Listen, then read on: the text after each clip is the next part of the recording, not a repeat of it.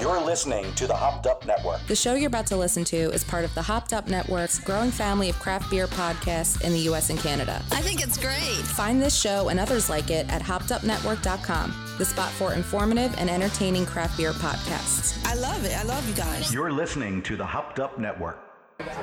This is Neil Fisher from WeldWorks Brewing Company, and you're listening to the Pints and Provisions podcast. You're listening to the Pints and Provisions podcast with Evan, Mark, Ryan, and Dan. You're listening to the Pints and Provisions podcast with Evan, Mark, and Dan. Oh, I forgot someone. I can't remember.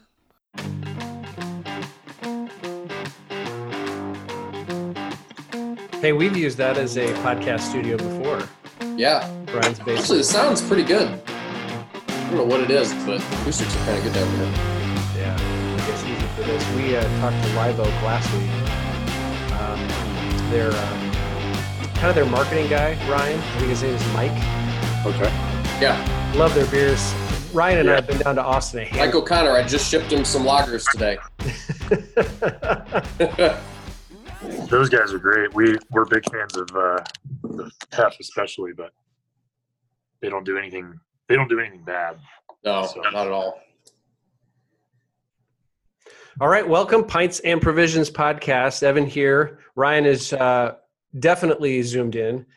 Mark is another story. We're working on him, so cheers. We are excited to be joined by Neil Fisher from WeldWorks Brewing. I really appreciate his time and ability to join us because Ryan and I, and Mark included, are big fans, so welcome, Neil. Thanks for having me.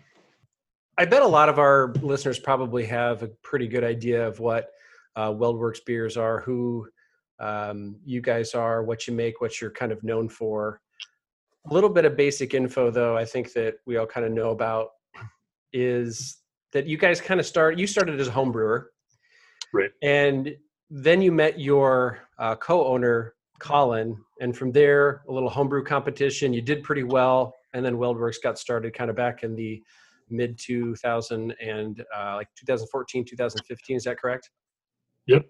We opened in February of 15, just 11 months after kind of starting our business plan. So, and from there, obviously things like, Juicy Bits, Media Noche have become pretty popular staples for you guys, but it was something that having WeldWorks beer, you kind of know what you're having, you kind of know the quality of stuff. So tell us a little bit, did I miss anything, at least on the introduction, of course, in the brewery? You guys are located in Greeley. Yeah, I think that's kind of the story. Colin and I met just in the garage with some friends. It wasn't a formal homebrew club, but just kind of informal group of guys getting together. And that was exactly what happened. We talked about opening a brewery. I think everybody that homebrews always talks about it, thinks about it, dreams about it. And I knew that it was a lot more than just brewing successful beer in the garage, but that was probably the first step. And it's one thing for people to like your beer, especially when they drink it for free. And then it's another to be able to drink it, find an outlet for it, and have it. So, hey. And as luck would have it. I can't stay for very long, but I wanted to say hi. Jump on in. What's up, guys? Speaker. Daniel, thanks for joining us. Yeah, you're welcome. Are you on? You're recording already, aren't you? Absolutely, but that's okay. Man, I thought you were waiting for Mark. I thought it'd be funny to jump in. My bad. No, you're good. You're good. You got anything to say to Neil while we're recording? What's up, Neil? I don't think we've ever met. Nope, I don't think so. But it's a pleasure to meet you. Sorry that I can't stick around. I have a date with Joe Exotic tonight. I'm going to see him in prison. This would be a good time, Daniel, since you only have a little bit. Why don't we do our beers of the week, and then we'll transition through there. So since you and the Tiger King are there, why don't you go ahead and talk to us about your best beer of the week? Yeah, so I just had the one that I shared with you guys that I think you're drinking tonight, right, Evan? The Annulment. Oh, yeah. Yeah, I had that on Friday. Really good. Really enjoyed it. Shared it with my neighbor, Phil, who isn't really into bourbon county or bourbon barrel aged beers, but he enjoyed it. So it's good one to have by the grill, by the smoker. Yep. And Really good. Ryan, how about you? Yeah, mine. So with how a lot of breweries are doing different online ordering and different ways of doing proxy pickups and to go, bottles to go, cans to go, different things. A lot of them have popped up, recently with a lot of options. So we have a friend down in Southeast Florida. So Jay Wakefield had a barrel-aged stout release about a week and a half ago. So my friend texted me and said, hey, if you want to try to get this, I'll go pick it up and I'll ship them to you. So so I got 2 bottles of El Oso Fantasma. It's a 14% Willet Bourbon Barrel Aged Stout with coffee and Tahitian vanilla. So me and my cousin drank that on Monday this week, actually, and it was the Jay Wakefield, really nice thickness, mouthfeel on that one, and just a really nice balance of the coffee and vanilla. So it's pretty hard to beat. Little dark for beer on probably 65-degree spring day, but it kind of hit the spot. It was pretty good. Nice. Neil, how about you? Anything stand out in the last week or so? Let's see. Yesterday I had Outer Range's version of the Altogether beer, which is really fantastic. So Outer Range is up in Frisco. So good friends of ours. They make some of the best IPA in Colorado. And so that was really fun to try. That's the first one I've tried of the Altogether. Ours is coming out next week. I think Cerebral's dropped yesterday. So we got a bunch in Colorado kind of coming out in the next week or two. And then I'm sure there's it seems like there's 600 or 700 breweries involved now, which is awesome. Yeah. But I really liked it. We were talking a little bit before about Cascade, and I just don't have a lot of beers with Cascade. I know Sam loves Cascade, so I thought the Outer Range version was awesome. Ours is tasting great too. It's packaging I think early next week, so we'll have ours out next week sometime. But I was excited to try it. Love the cause. Love the whole structure. That's awesome. Publishing the recipe is great. I love how they can get everybody involved in that program. So that was really good. The Outer Range guys were dropping off some beer for a shipment we're putting together. So they were kind enough to bring a case for us, and one of those was in there. So we got to try it yesterday, which is awesome. Wonderful. Great.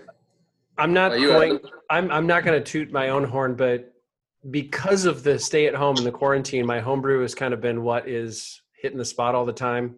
And even though I did the Altogether IPA, I did do a West Coast double IPA just because I was ready to do it. I had plans, I had the ingredients. So, a lot of bittering hops with, I did Falconer's Flight at the beginning, but I also dry hopped with Falconer's Flight, Simcoe, and Mosaic. So it just kind of freely flows out of the tap, usually around 5 o'clock every day. So kind of the thing I'm enjoying the most lately.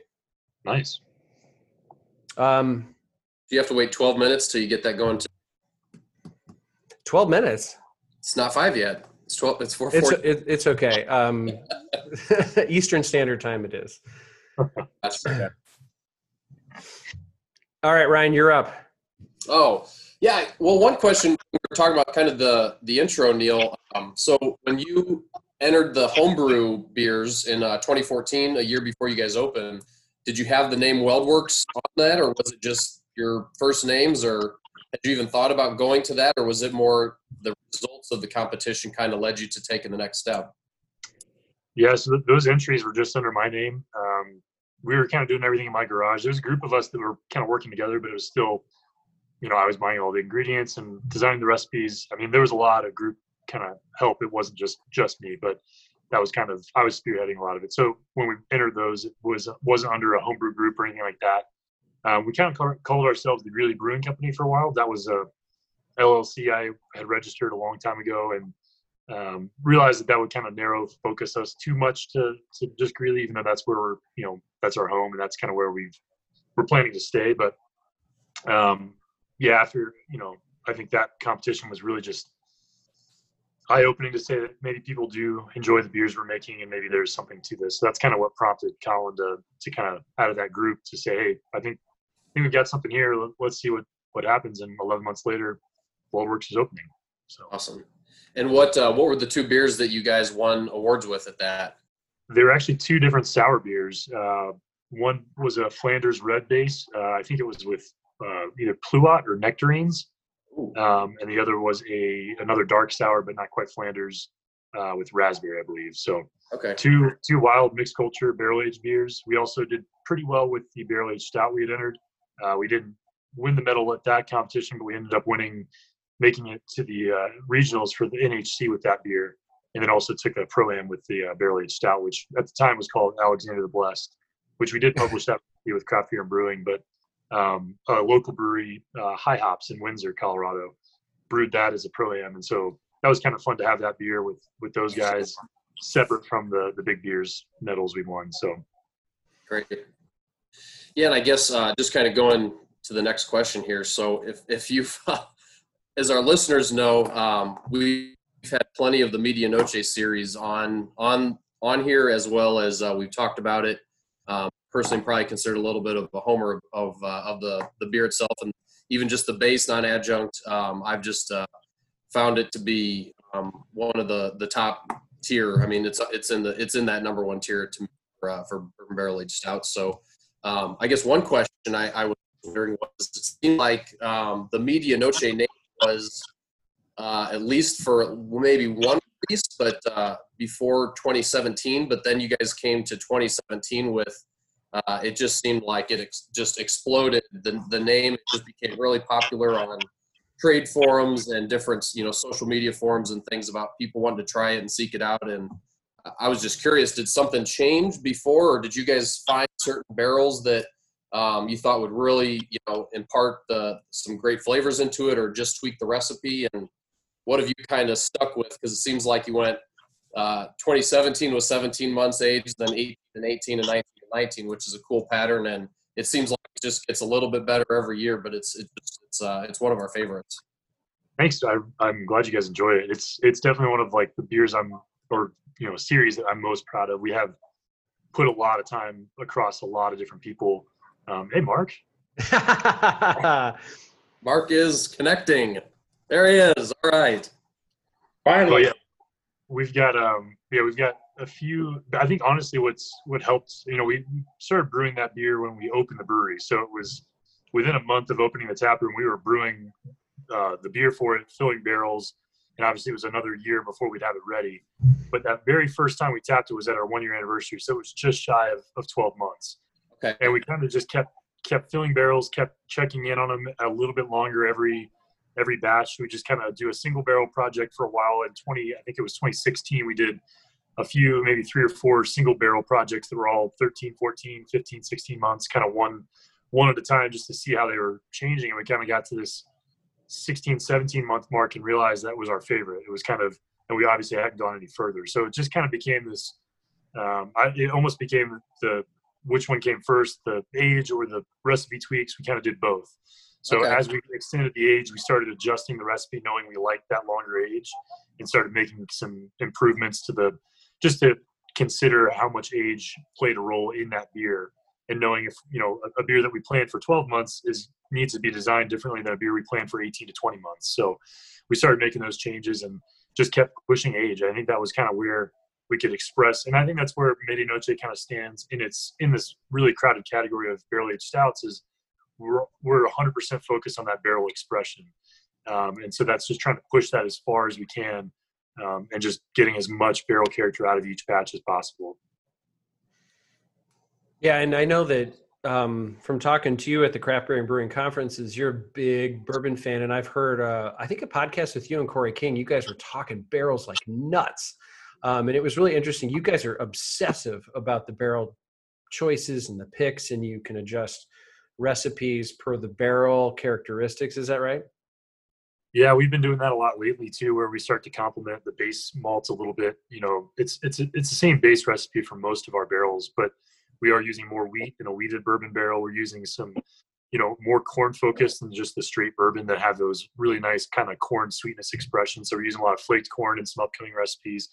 And then even oats and things, we're kind of changing around depending on what we get our hands on. Rye, chocolate rye. We've got a really cool chocolate rye batch that we did that was catered to the Woodford Masters collection. That was the chocolate rye whiskey which was a really great kind of unique bourbon or whiskey. And we just happened to get those barrels from our broker. It was awesome. We found out the timing that had been released or was coming out, and we went ahead and got those barrels. And so we adjusted the recipe with a lot of chocolate rye, a lot of caramel rye, and some kind of flaked rye too. So, but yeah, I think getting to know the bourbon or the whiskey that the barrels come from, that we're sourcing those barrels from, has helped us a lot just to understand what kind of flavors we'll impart. I know Corey and I, we're not alone in that I think as you get more into kind of barrel aged beers, you start to wonder more about the barrels or the bourbon that's behind those barrels. And so we both, I think, are getting a little bit more, I think, intentional about the way we understand which barrels express which flavors. Lately, we've been doing our Old Fitz Medianoche, the 1910 Medianoche. We've got some Willet barrels coming up too. So we try to do these kind of single expressions of either the double barrel 1910 was really fun. It was kind of a recreation of that brand, which is a double barrel bourbon. And then same with the Old Fitz, these really awesome casks that are really hard to find and they don't come around very often. So just trying to create a recipe and also create the intentionality of how we age it with knowing how those barrels are expressing. So it helps that I think a few of us at the brewery are pretty getting into bourbon a lot more. And not that we're tired of beer, but we like to try other stuff too. So we have a couple guys that are pretty big into bourbon, not even rare bourbon, just enjoy drinking it. I love finding good stuff on the shelf. I've given up on chasing rare bourbon, so it's crazy. 1910 has kind of fit that niche for me, where you can find it a lot of places, and I love that bourbon. So I actually had some of that last night. It hit the spot. It was like, you have to go into that rare collection, and it really was enjoyable. Yeah. Yeah, and Mark is we always call him the provision side of the Pints and Provisions. I don't know where he went. He'll be back, but he definitely is a big bourbon guy. Loves to smoke meat. So all of those flavors that he likes to play around with and complement, we kind of go to him for that. You can't sit here and not talk about how, like the current pandemic has affected all of us. And I know it's affected you as a brewery owner and head brewer, Ryan with what he does, me with what I do. But you guys have kind of shifted the way you see a lot of people doing. You're going to more pickup. You're opening up releases to like proxies and things, but you're also making hand sanitizer. I saw you guys did a little bit of that. So obviously this could be partly permanent, but some of it could maybe even be, temporary. What do you see the future business model of like brewers specifically going forward? It's so hard to tell. It seems like it's changing by the week now, and projections and forecasts are so hard to dial in. And I think it's starting to become more real for everyone else. We kind of, I don't know, we've been having a lot of discussions at our leadership level and just trying to figure out what's next. And I think the more we abandon what was happening before, what the strategy was, I think this kind of idea that we're going to return to normal is kind of gone. I think there's going to be a new normal. It doesn't mean things aren't going to come back. It doesn't mean that we're not going to figure out how to get back to what is important. But whatever was happening before all this isn't going to come back in the same kind of manner or volume or all of that. So it's almost going to require everyone to go back to the drawing board and recreate new strategies on what's your production look like? What does your release structure look like? What is your, what's your packaging strategy? What even beers are you making that are, all of that needs to be realigned for what's happening now, and not just this current kind of scenario, but what 6 months look like. And I think none of us have the crystal ball to know, like, when will people go back to tap rooms? When will beer festivals become normal? And when will all of us be comfortable to do all those things? But I think we can all be, now we've all followed this long enough and closely enough that it's not going to be normal in the sense that it was exactly like it was in February for a very long time. It's going to take all of us to adapt and be proactive. Honestly, that's, I think, where we found success in all this is that, we haven't had to lay anybody off or furlough anybody as a result of this. We've made some personnel changes and shifts, just normal, right fit, right position, right place, but nothing that's at all related to this, which we consider that, we don't take that for granted. We consider ourselves really fortunate, but it's not just because of, happenstance. We've been proactive about making those real-time adjustments and making those decisions on the fly, to where we can absorb a lot of the changes and loss of revenue in certain streams that, whether it was draft or on-prem sales at the tap room, we pivoted pretty quickly and were able to navigate that to at least soften the blow as much as possible. And sanitizer was a part of that, just keeping people employed, just all those things. And we have a really talented team. Jake, our director of marketing, has been putting together a ton of the engagement on the content side. We've actually got a homebrew series that Wade, one of our brewers, is putting on. He's a really avid home brewer, and he's actually home right now working remotely because he's due in like 2 weeks. His wife's due.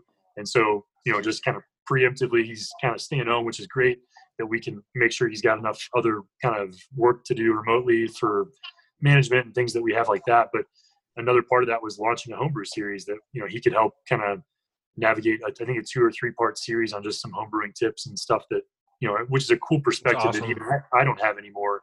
The last time I homebrewed was 2014. So things have changed a lot, and I wouldn't even know how to brew a Juicy Bits clone at home right now, which is kind of fun. We saw you stumble at the craft beer and brewing conference with some. It was so fun, but I was like, man, I felt so rusty, and even all the equipment and everything, like everything has gotten so much more. It's totally different on the homebrew side. I sound like such an old person. I'm like, I just turned 35 2 weeks ago. Like, back in my day for homebrewing, which is so disingenuous. But it's just cool that we can create that kind of content and just find new ways to engage customers remotely.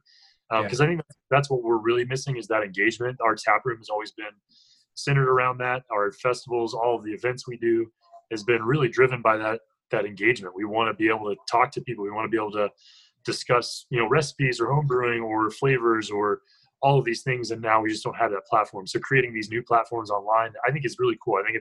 I hope it's something that sticks, because we have such a bigger audience than just who can make it to Greeley. And we love to engage everybody. But I think that's where our wrestling right now, just what's next.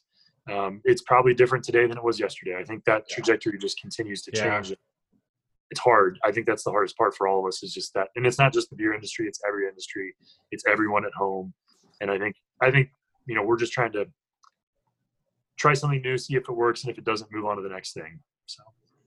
No, I mean, it's funny how that mirrors so closely to even what I do as a medical professional, like those same exact concepts, like getting stuff out there in more accessible media formats, and the way you engage your patients is very similar to a lot of the things that you guys are doing.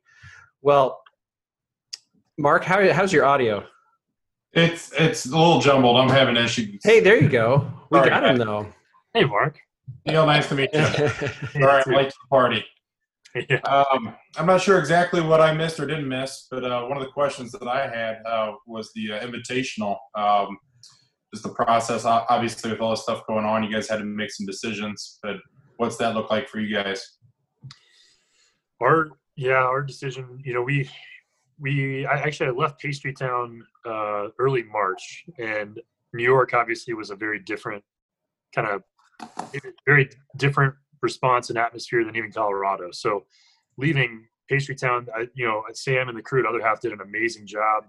I think it was, still probably the safest event that's happened in 2020 amidst all this. And then obviously since then, everything's changed. But we left that with a little different perspective, just seeing how things were evolving and how quickly.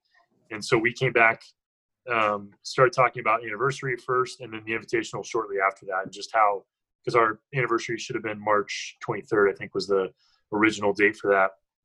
And we obviously couldn't pull that off with just everything that had changed. And invitational was, still a ways off, but we knew that the situation wasn't going to improve that quickly. So we talked to the venue. That was really the first step, was finding out if they had other dates in the fall available. And that's where we decided, okay, they have a date. There was only one that worked for us, and it didn't overlap with other events. So, we kind of wanted to go the optimistic approach and just say, hey, if we could pull this off, the only time it would happen would be in the fall.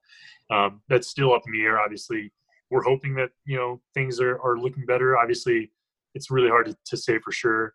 I know Beer Fest in particular are going to be they're going to be hard to navigate in general at any point in the next, 6 to 12 months. So I won't say definitively I feel confident that we can do it with all the criteria and everything that it needs to happen, but at least that gives us something to look for, to hope for if things do improve, if everything that needs to happen can happen. And if it doesn't, then we know that, we'll have future years to celebrate. And I think that just gave us the opportunity to at least put something on the calendar that might happen.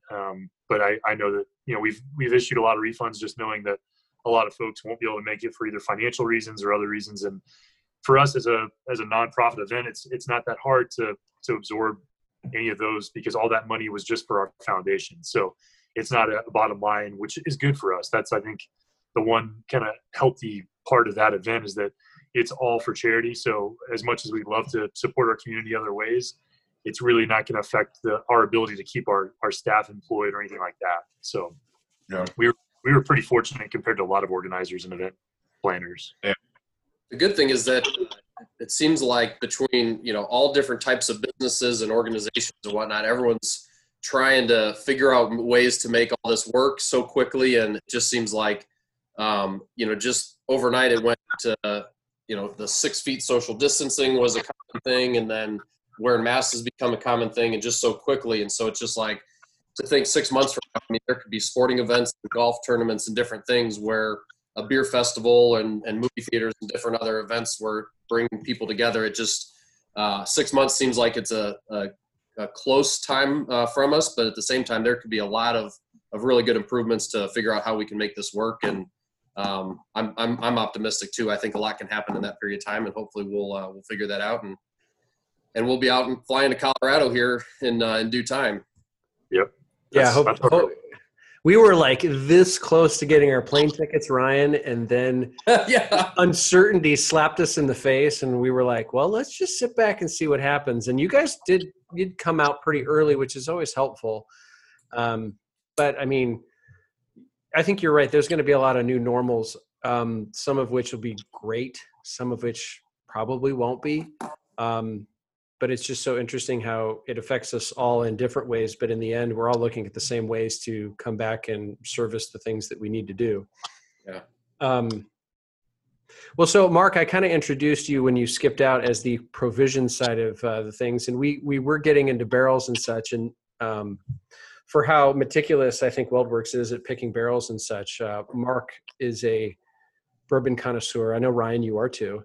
But Mark's the bourbon man. Mark is the bourbon man. I don't know about that, but that's for sure. Anything specific on, bourbon and barrels that you'd love to ask him about that we didn't cover? I don't know what he covered. I missed everything, guys.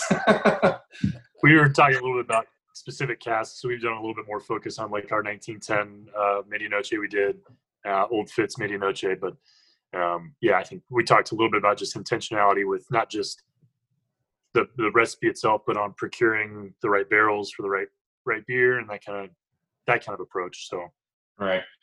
Is there ever? Do you guys look at the age of the barrels? Is there something that it's too fresh or too old? You guys looking for that sweet spot? Yeah, I think we initially really liked older barrels, stuff in the 7 to 12 range, which is getting harder, especially depending on the blender or the distillery to source. Mm-hmm.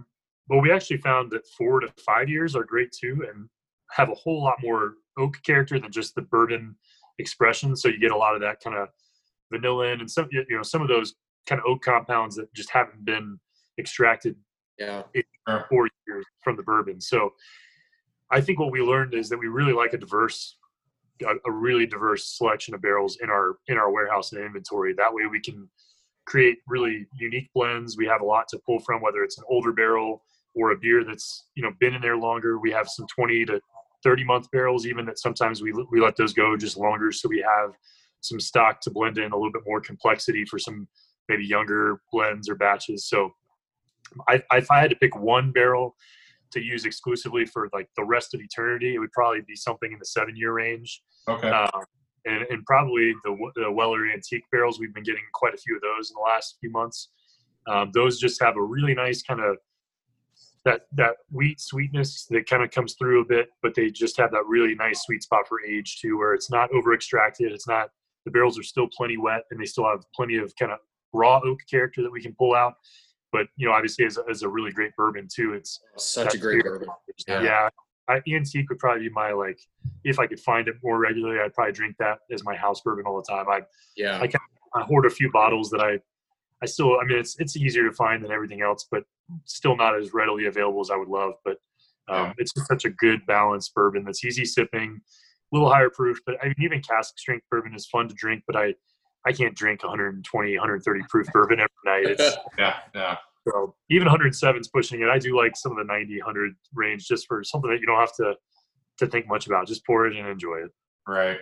So it sounds like, I mean, most of this comes down to the blending, though. I mean, the barrels are obviously important, but you're blending at the time, and that's really where you guys create the magic. Yeah, and just being intentional about knowing if we want something really complex with adjuncts, we have a lot of inventory to pull from. But if we really want to just focus on that specific cask, just trying to fill enough barrels every time we fill them to have 8 to 16 of a single type. That way, if we're using one here and there for, like, Premier is a great example. Both of our Premier blends are drastically different, but they both have some really, really unique complexities on, we have some rum and brandy and apple brandy in the first batch, and then some apple brandy and some double barrels and some other unique casks in Old Fitz in particular in that second blend, and just trying to find a sweet spot where we can pull in a lot of different characteristics and not just this one expression that we usually get from a single batch. So when you go back to starting WeldWerks up, was there a vision of types of beers? Like, I mean, you won the awards with sours. Was there a vision of having a broad range? And you said you started filling barrels pretty early on. So can you just kind of walk us through what you're thinking just from a vision standpoint? I'm sure even with optimism, the business is probably much better than what you ever could have imagined with how the success has been. But still, if you could just maybe take us through that a little bit. Yeah, I mean, we kind of started with that prototypical flagship model where you need to have a wheat, a red, a stout, and something in the middle. So we opened that with that exact lineup. Or IPA was, and then the red was kind of in our middle ground. So we opened with a red, a West Coast IPA. Our wheat was our Hefeweizen, and a coffee stout. That was kind of our core beers. We were going to make those and distribute them and package them. And those, we just brought them back about a month and a half ago or 2 months ago for our original anniversary, just kind of as a throwback. They were draft only, which is a lot of fun.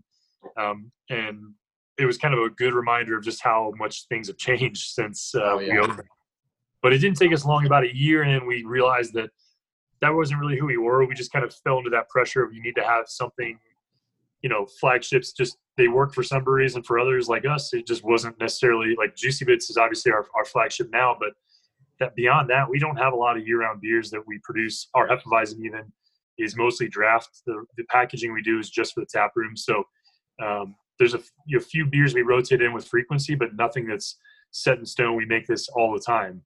Fitbits was kind of is moving in that direction, but even that, it's just trying to find the right market and the right platform, the right distribution for that.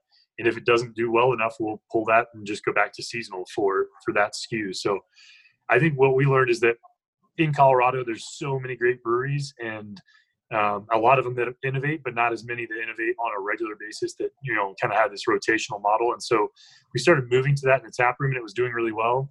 And so we kind of, 1 to 2 years in, we kind of killed off a lot of the plans that we had to be this big distribution brewery with, the same 5 to 6 beers always available or rotating with frequency. And we just started doing what we were doing in the tap room, which is these one-offs. And that's where we did the 100 new beers 2 years ago in 2018, and just kind of pushed ourselves to innovate and create. And that was kind of what we become known for. And we're kind of still doing that, but we're also doing it with this idea of dialing in and really fine-tuning everything and just saying we can innovate and make all these new recipes, but let's also make the existing recipes better, and let's keep making every product better than the previous iteration. So that's where we settled into this balance of, Juicy Bits is still accounting for probably 30 to 40% of our or Bits variants, or something in the Bits lineup is maybe even closer to 45% of the total production.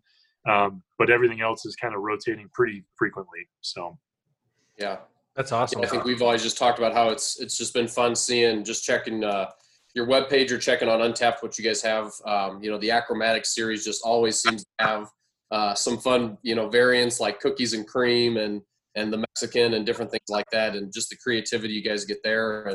And then the same thing with the juicy bits, having all different styles and then going to the fruity bits. And it's pretty impressive.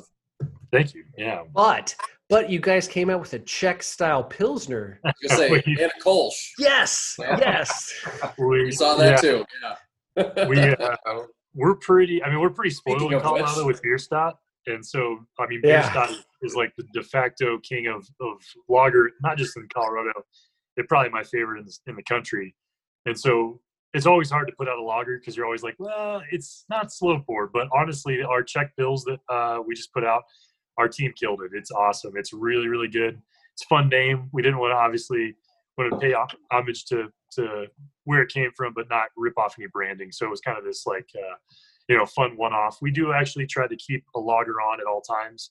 I wish we could keep more on, but when we look at the sales at the end of a batch, it's always at least a third to maybe more like half of the volume is sold to our employees at their employee discount. Is pretty significant. It's half off or more.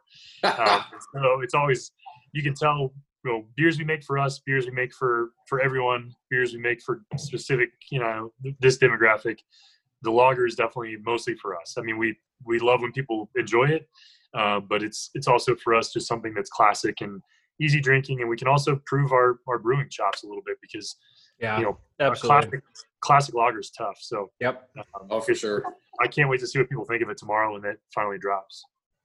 And Evan, you even said that was a common theme at the Brewers Conference. Was a lot of the guys there were not drinking lagers, but a lot of them said that they brew lagers for themselves to have something light to drink while they're working or after work and things like that. And it was just really common. I think at the time we were a little bit shocked, but as we've are now doing a lot more lagers and things like that. Yeah, I think it was specifically really Phil down at Perennial that their Pilsner or their Helles or whatever it was almost never even makes it to the consumer because it's what their staff drinks. Yeah, if we could get more slow pour, we'd still make lager because we love making it. But slow pour now in 16-ounce cans has been a game changer. Hopefully, it restocks. That was going to be our first place to stop before we went to Greeley when we were coming out. We're going to Bierstadt and then we'll go to Greeley. Yeah, it's hard. I mean, Ashley and Bill are just they're making such great lager, but putting it in 4-packs is we're all salivating at when the next slow pour drop. And even Helles, I mean, their Helles is amazing. So I think we'll see a pretty steady supply at WeldWerks. I think we'll probably go through more than most of the liquor stores in Greeley would. So we're just going to ask them to divert any of those inventories just to WeldWerks, and we'll take care of it. So, all right, Mark, you got one last question? So I apologize if you guys already covered this, but so Greeley, is that where you guys are from, or how did you guys decide on Greeley? I know there's talk of Colorado Springs as well, correct? Yeah, so I've lived in Colorado now almost 12 years, 11 and a half years, and I've only lived in Greeley. So I moved straight from North Carolina, grew up in North Carolina, moved to Greeley. Colin's been here longer than that. I think he's going on 20-some years, 25 years maybe. Okay. He's from Wichita, Kansas. So I know he's kind of moved around Colorado a bit, but he's been in Greeley for well over 20 years, I think. So it's both it's kind of where both of us have just set our roots and kind of this is home for us. So when we were opening it wasn't really a question of where we would open. It was just like, well, we'll open here because that's where we live, and we didn't even really consider anywhere else. So that's kind of a fun. It's cool that we've grown here and that people make the trek, which is awesome. I know we're not like as convenient as even Boulder, Denver, Fort Collins. That's kind of where a lot of we have a lot of reasons to go there. Greeley's definitely got a lot more reasons now. There's a lot of cool things happening, but it's just been fun to see the growth here. But yeah, before we opened, there was really no other destination. So I will say this, maybe not as easily accessible as some of the other locations, but Greeley is probably one of the best laid out cities that I've ever been to. You know exactly where you are at any time if you can follow numbers and a grid pattern. So it's easy to get around. You know how far you are from everything. So exactly. Yeah, but yeah, it's fun. It's really fun doing the Invitational, especially. We get a lot of people that visit Greeley for the first time, and it's a good time to come. We just, it's a fun time. So we're excited to see just how much Greeley's evolving. I know in the midst of all this too, it's so hard to see all our fellow small businesses hurting, but yeah, fortunately Greeley I think is gonna do. I think they're gonna survive a lot better than some areas just because we're a fairly diverse as far as just our. We've got agriculture is obviously big, and some other in oil and gas too, which is obviously is hitting hard now too. But we have a lot of emerging kind of artistic. We have a lot of artists. We have a creative arts district. We have some really cool businesses downtown. So it's cool to see just how people have rallied and adjusted and pivoted. So I'm excited to see us get back to visit our businesses. So. Yep, I think we'll all be pining for the day that we get to sit in a tap room, no matter where it is. That'll be the first place all of us go. Yeah. The last thing we want to go over, and I'm sure that you'll give us a nice, good, rounded 4-pack of the kind of desert island beers that you'd want to be stuck with all your life. And you don't have to pick particular, beers within a style, but go ahead and give us those 4 beers that you couldn't live without. I already mentioned it, but Slow Pour would be my go-to lager. It's impossible to find a better Pilsner or a traditional German lager in Colorado, if not maybe the entire country. So now that it's in 16-ounce 4-packs, I could add it to a mixed 4-pack, which would be awesome. All 4. Odell IPA is probably the IPA that was the most influential on me personally, just in developing our own IPA and understanding hops. And I think it was really the IPA that put Colorado on the map on just expression, complexity, kind of moving more towards that contemporary varietal. They've done a great job. Doug and Wynn are my heroes in the industry. So it's really, really awesome to see just they've continued to adapt and getting Odell IPA out to different people, but also in the New England kind of hazy IPA, they've done some really great stuff too. So that would be my IPA probably. Stout's tough. There's a lot of good stouts, but it's not a can or not an easily accessible beer. But Corey's BBT series has just been. It's really, really hard to beat. I think every time I have it, I don't know if I've had the first batch. I know I've had the second and third, either at festivals or just when we've hung out. And we've kind of been inspired a lot by his approach to blending on just the even Premier was really, I think, are a little bit inspired by the way he approaches blending stouts. And I think BBT is really hard to beat as far as just single note or just non-adjunct barrel-aged stout. There's a reason it's so highly sought after and so highly reviewed and regarded. So that one's a tough one to beat. And then my last one's probably Casey East Bank for kind of that wild mixed culture, but super drinkable, super complex. I think I've told Troy a lot, but I think if he could just make East Bank and make it available year-round to Greeley, that's all I really want in life is just be able to drink East Bank all the time. It's just for Greeley. Yeah, just for me. I mean, I don't even know if it makes it outside of that, but I think I love everything he does. He's a master at blending, at mixed culture, at fruit. I mean, I don't know anybody that's got a handle on all 3 of those better than him, but I love East Bank. I love the honey is just kind of a nice nuance. It's still it's drinkable and balanced, but it's such a great beer. So those would be my 4. That's an impressive 4. Yeah.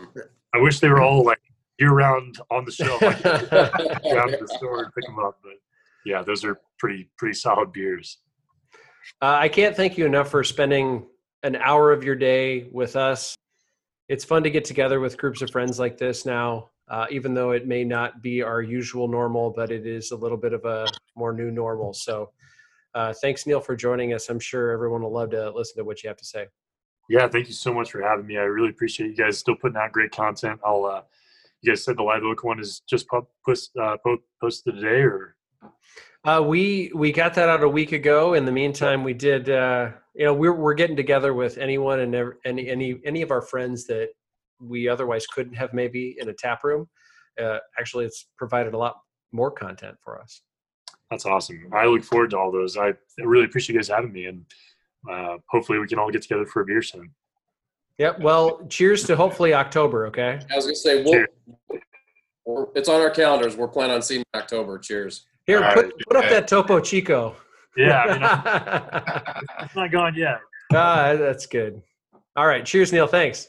Thanks. Thanks, Neil.